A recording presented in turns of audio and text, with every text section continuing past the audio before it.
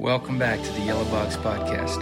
This week, we're joined by community pastor Ian Simpkins as we begin a brand new series, Turn the Page.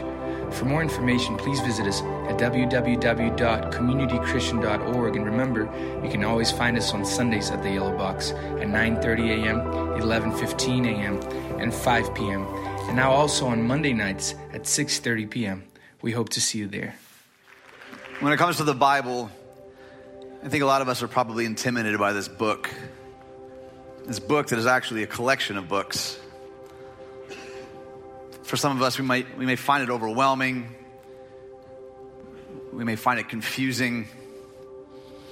Some people use this book to drive their viewpoints home.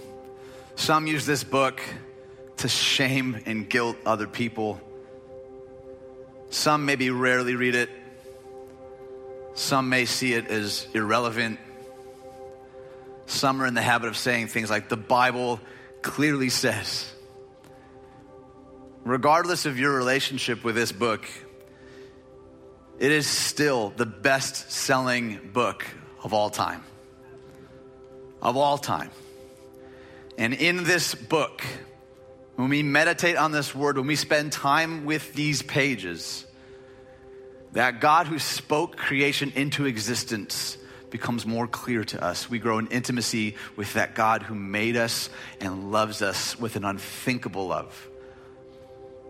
So we're going to embark on a journey. It's an 11-week journey together called Turn the Page. Now, Turn the Page really has two meanings. The first maybe is obvious. We're going to actually turn the pages of this Bible together. We're going to start from the very beginning, and for 11 weeks, we're going to journey through the entire Bible. But turn the page also is an idiom. The phrase turn the page means to make a fresh start. And that's our prayer for this series. Not just that we simply get a better understanding about what these words mean, not just a cerebral understanding of how to apply it, but to how to actually have our lives changed by this God.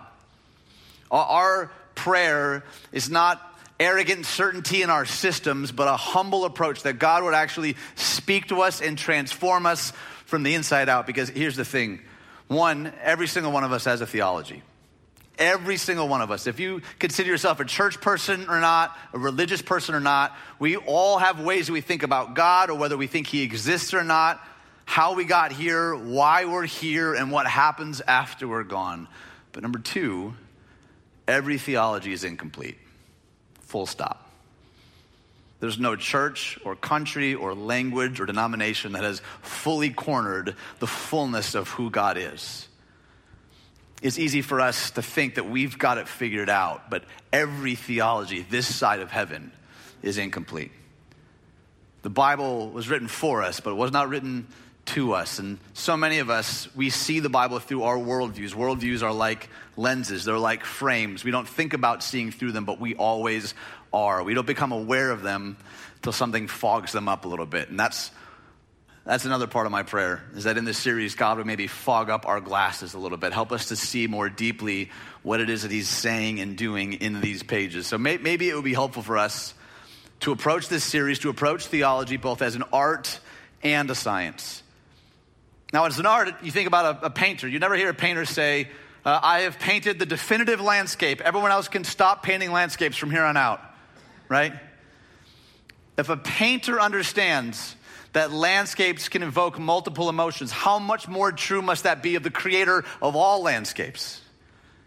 And like art, science is constantly reworking and challenging, proposing new conclusions. We should have a posture of humility as we take this dive together, because I believe that God wants to do something remarkable in and through every single one of us. So together, why don't we go back to the very beginning, back to page 1.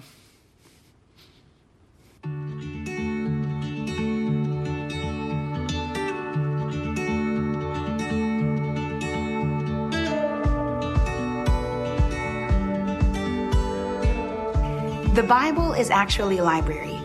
It's a collection of 66 books written by 40 divinely inspired authors over a span of 1,600 years. These books are divided into two major sections: There are 39 books in the first section of the Bible called the Old Testament, and 27 books in the second section called the New Testament. The amazing thing about these 66 books is that together they tell one continuous story, the story of God and his people. As you turn the pages of the Bible, you'll find that the books aren't necessarily organized in chronological order. For example, the book of Job tells a story of a man who suffered immensely, yet refused to turn his back on God. Though Job is the 18th book in the Bible, scholars believe it was one of the earliest books written, and that Job most likely lived in the same time period covered in the first book of the Bible, Genesis. As we turn the pages together over the next 11 weeks, we'll help you understand how each of these 66 books fits into the overall story of God and his people. And we'll also discover how that story is intricately connected to our story. The Bible isn't meant to just be read, it's meant to be experienced. The words on these pages have the power to transform our lives. To get started on this journey, let's start on the very first page. In the first 11 chapters of the book of Genesis, we find the stories of creation, Noah's Ark, and the Tower of Babel. We are introduced to God as the creator of the universe, as well as the very first people, Adam and Eve. These first 11 chapters of the book of Genesis cover a period we're going to call the beginnings.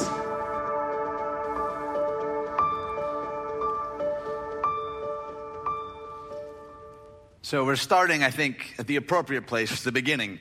And the reason for that is because how we tell the story of our lives and the lives of the world will intimately affect the life that we live. How you begin the story has massive implications for the kind of lives that we live. So, for example, in Genesis here in chapter 1, we're given a creation account of a God who is creating. But what you may not realize is that there are other creation accounts that were written well before this one. In fact, most of these creation accounts, they include this idea that the world came into existence as a result of a massive, epic, cosmic battle. Two gods were duking it out, and then the world came into existence as a result of that. But in this Genesis account, though, we're given a very different picture. It's a picture of a loving Father who creates for the love and joy of creating. It's a God who is an entrepreneur, who is loving, who is intimate, who is close. But before we go any further, though, I think it's worth stating that these first 11 chapters in Genesis are among some of the most debated scriptures in the entire Bible. So I say that so that we all can kind of assume a gentle, humble posture with one another. You may leave here still disagreeing on this, and that's okay. Scholars for centuries have debated about what exactly is happening in these first 11 chapters. And so we're going to assume with a humble, open-handed posture that God will speak to us and move through us as we take this deep dive into the Bible. So in Genesis chapter 1, we see God creating, not as a result of a battle, but out of a posture of love and joy and intimacy. And he's stepping back and he's saying over and over again that it's good. And then it says on the seventh day, he rested. And you may not know this, but in Hebrew literature, the number 7 was the number of completeness, of wholeness, a word that we would use called shalom. And so right at the beginning, the writer is making something really, really important clear to its readers. That rest is as important to this story as the 6 days prior.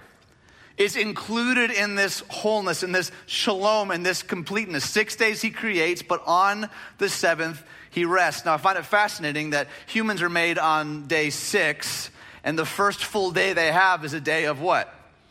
Rest. Rest in the Genesis account is not as a result of burning the candle at both ends and then just collapsing at the end of the week. It's beginning first with a posture of rest when these humans hadn't done anything to earn or deserve it. Right in these first few verses, we see a picture of a God who loves and pursues and embraces, a God who is close and intimate. Now in Genesis 1:26, we see a really, really important passage. And it reads, God said, let us make mankind in our image, in our likeness. We call this the Imago Dei. And what that means is that every human you've ever met is made in the image and likeness of this loving God. Not just the people in this room or the people that are attending a church sometime this weekend. Every person you've ever met, even the guy in the cubicle over that stomps on your last nerve, right? that aunt that you only want to see at Thanksgiving and Christmas. Every human being you've ever met is made in the image and likeness of this loving, creative, joyful, generous God. Now, in this first chapter, God steps back 7 times and declares it is good. It is good. So there's that number 7 again, and he creates and he steps back. And I almost imagine it's a little like braggadocious, right? Like in the Trinity, he's like saying to himself, like, man, that's pretty good. Way to go. Like, high five, Trinity. Yeah. And then, stars are made or something.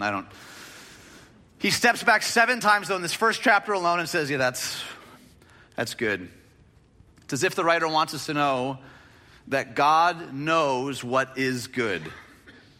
Not only does God know what is good, but he's intent on providing it for us.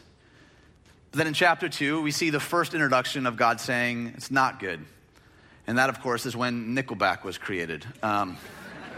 It's been a couple weeks since I made a Nickelback joke. No, God sees Adam by himself and for the first time steps back and says, no, that's not good. That's not shalom. That's not right.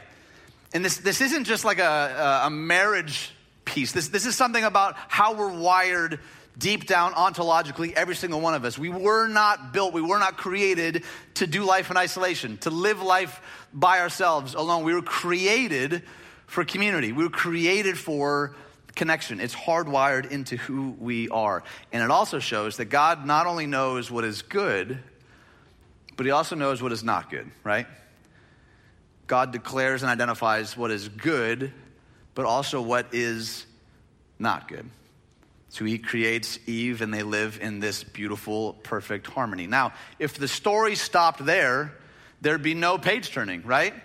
Like we would still be just in perfect relationship, total harmony. We'd all be walking around naked, right? Did it just get weird in the room? I'm sorry. But as many of us know, the story doesn't stop there. In Genesis chapter 3, we're introduced to a new character, the serpent. Here's what it reads. More crafty than any of the wild animals the Lord God had made. Now this is crafty, not like in a needle stitch crochet kind of way. He's not into like making photo albums. Crafty, deceptive, perverse. Describes the serpent this way as one who's like plotting, one who's intentionally trying to throw people off course, to break shalom, to bring pain and heartache. And then the serpent asks this important question. Speaking to Eve, he said, did God really say you must not eat from any tree in the garden? Did God really say that? From any tree, Eve? Is that really how it went down?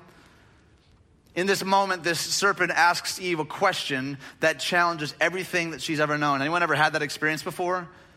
Somebody asks a question maybe that you've never been asked before, and it begins to sort of apply pressure to a thing that you've held your entire life, that you've believed, that you've built your life upon.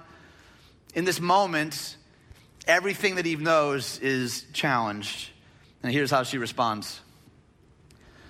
She says, we may eat fruit from the trees in the garden, but God did say, you must not eat fruit from the tree that is in the middle of the garden, and you must not touch it or you will die. So Eve's got the right answer, right? Like she checked the Sunday school box. She passes with flying colors. But wouldn't we all love like that kind of clarity from God? She's been told directly by God, you can eat any of these fruits from any of these trees, but not that one. Like, wouldn't that be amazing, like in our lives today, if God gave that kind of clarity? Like, don't many of us pursue that? Like you're thinking of buying a house and God's like, not that one. Nope. You're thinking of applying for a job and God's like, not that one. You're thinking of dating someone and God's like, definitely not that one. No. Run as far as you can from that one.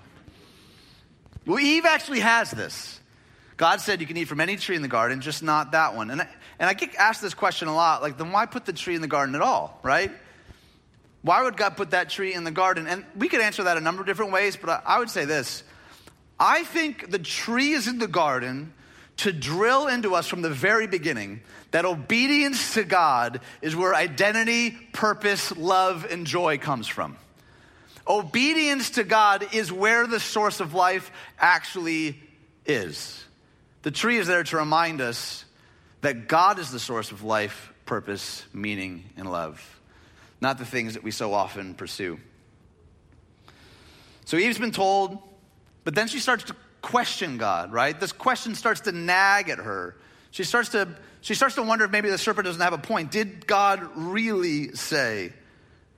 And I gotta be honest, I think we're still grappling with that question today. Have you ever made a decision that like in your heart of hearts, you know is like out of step for like what God has for your life or what would be right in this moment? And we start to question like, is that really the best?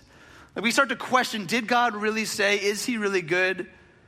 And I think it's here that we see a really important truth, that sin did not begin with an action, it began with a belief. It didn't begin with her doing something. It began with entertaining this idea, is God really good and can I really trust him? And I'll be honest, these are questions that I've asked myself. The serpent is asking a question that maybe a lot of us have grappled with. Is he really good and can I actually trust? I think so much of our mistakes are rooted in a disbelief that God actually has my best in mind. Has anyone here ever felt that way? That God's actually withholding from you. He's trying to keep you from having fun, to living life to the fullest. And that's the question that the serpent is sort of whispering in this moment. No. He's trying to hold you back. No, he's trying to keep you from experiencing true life. Did God really say that? Can you really trust him? Is he really good? And so Eve is tempted. And she gives in verse 6. We see this. She saw the fruit of the tree was good for food and pleasing to the eye. Now, often this scene is depicted as an apple, right? But like, can we be honest? Who's ever been tempted by an apple before, right?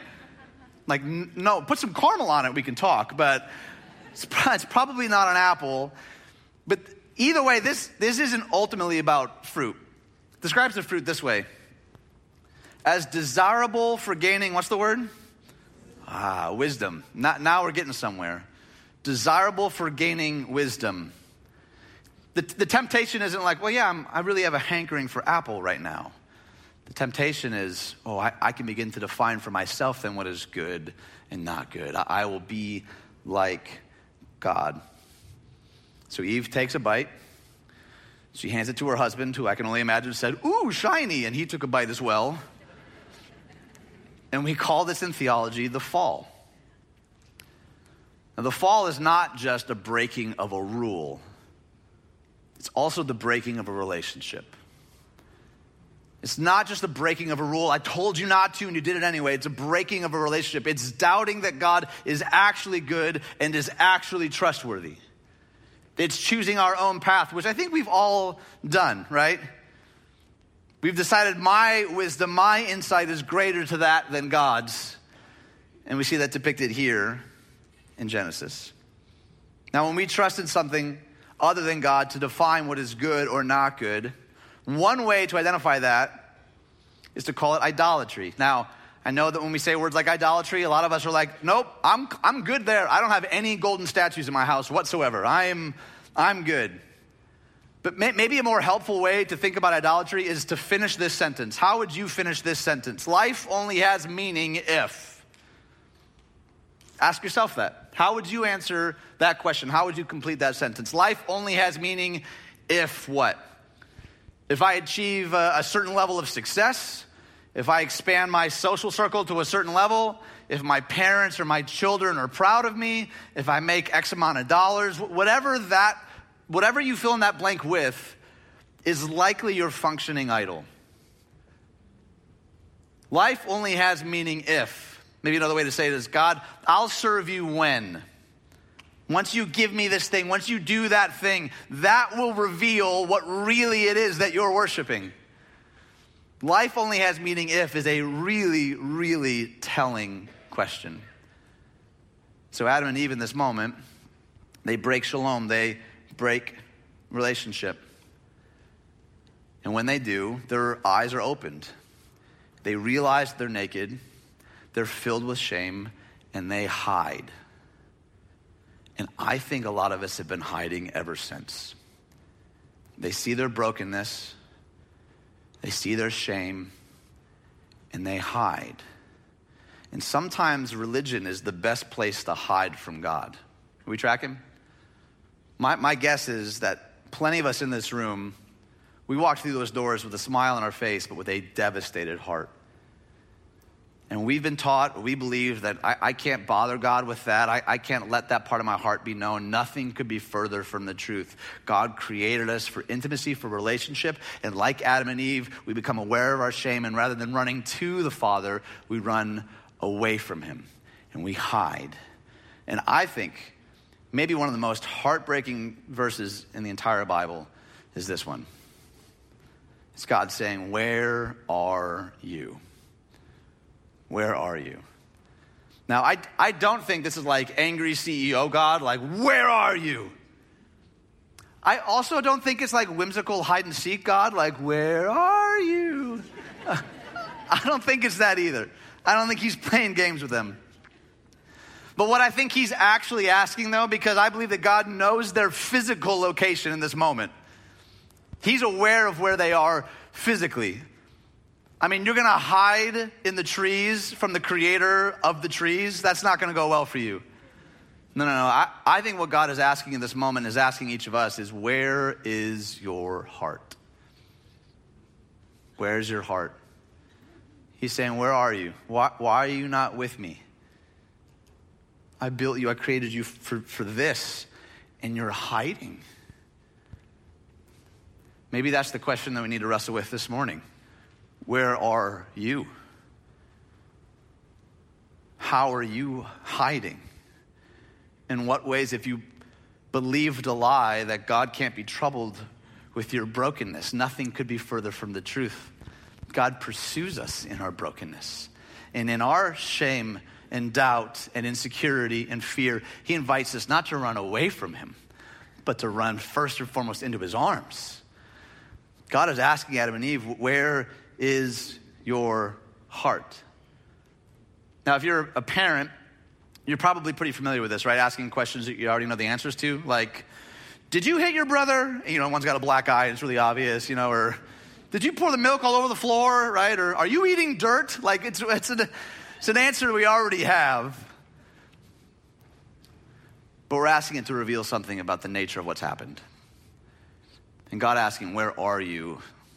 I think it's to reveal to them, I already know where you are. Do you know where you are? Where is your heart? Maybe another way to put it, he's asking them, now that you've eaten, are you the person you thought you'd become? Choosing your own path, your own way, did that deliver what you thought it would deliver? Did choosing this own path to really seek life apart from the giver of life, the source of life, to seek love apart from the source of love? He's asking, did you become the person that you thought you'd become by living your life this way? Did it pan out the way that you thought it would? I think if we're honest with ourselves, we've all been there, right? The good news is that God is waiting with open arms to embrace us again. So he confronts them. They're hiding in the trees. Now, look at how Adam responds here. The man said, the woman that you put here with me, so he doesn't even use her name at this point. So, ladies, how well would that go for you? Like, the woman, excuse me? I have a name.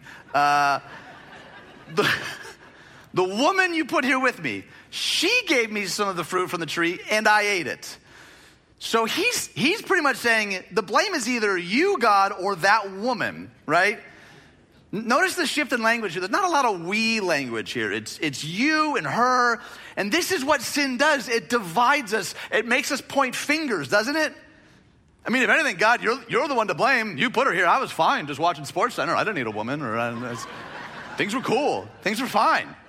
No, you put her here. And if it's not on you because you're God and you maybe get you get an out, like it's her fault. She bit first. Who says stuff like that? Children say stuff like that. She bit first, she gave it to me, so my hands are clean. This is what fracturing shalom can do to us. It pits us against each other. Mother Teresa once said, if we don't have any peace, it's because we've forgotten that we belong to one another. But shalom, that fracturing of wholeness, of completeness, man, that'll turn us against each other. And we've seen it, haven't we? We're in the midst of a lot of that right now. So turning back on the good that God has planned for us is not just a breaking of a law or a rule or an idea. I think it's much more profound than that. N.T. Wright, I think, put it perfectly. He said, sin is not simply the breaking of a law, it's the missing of an opportunity.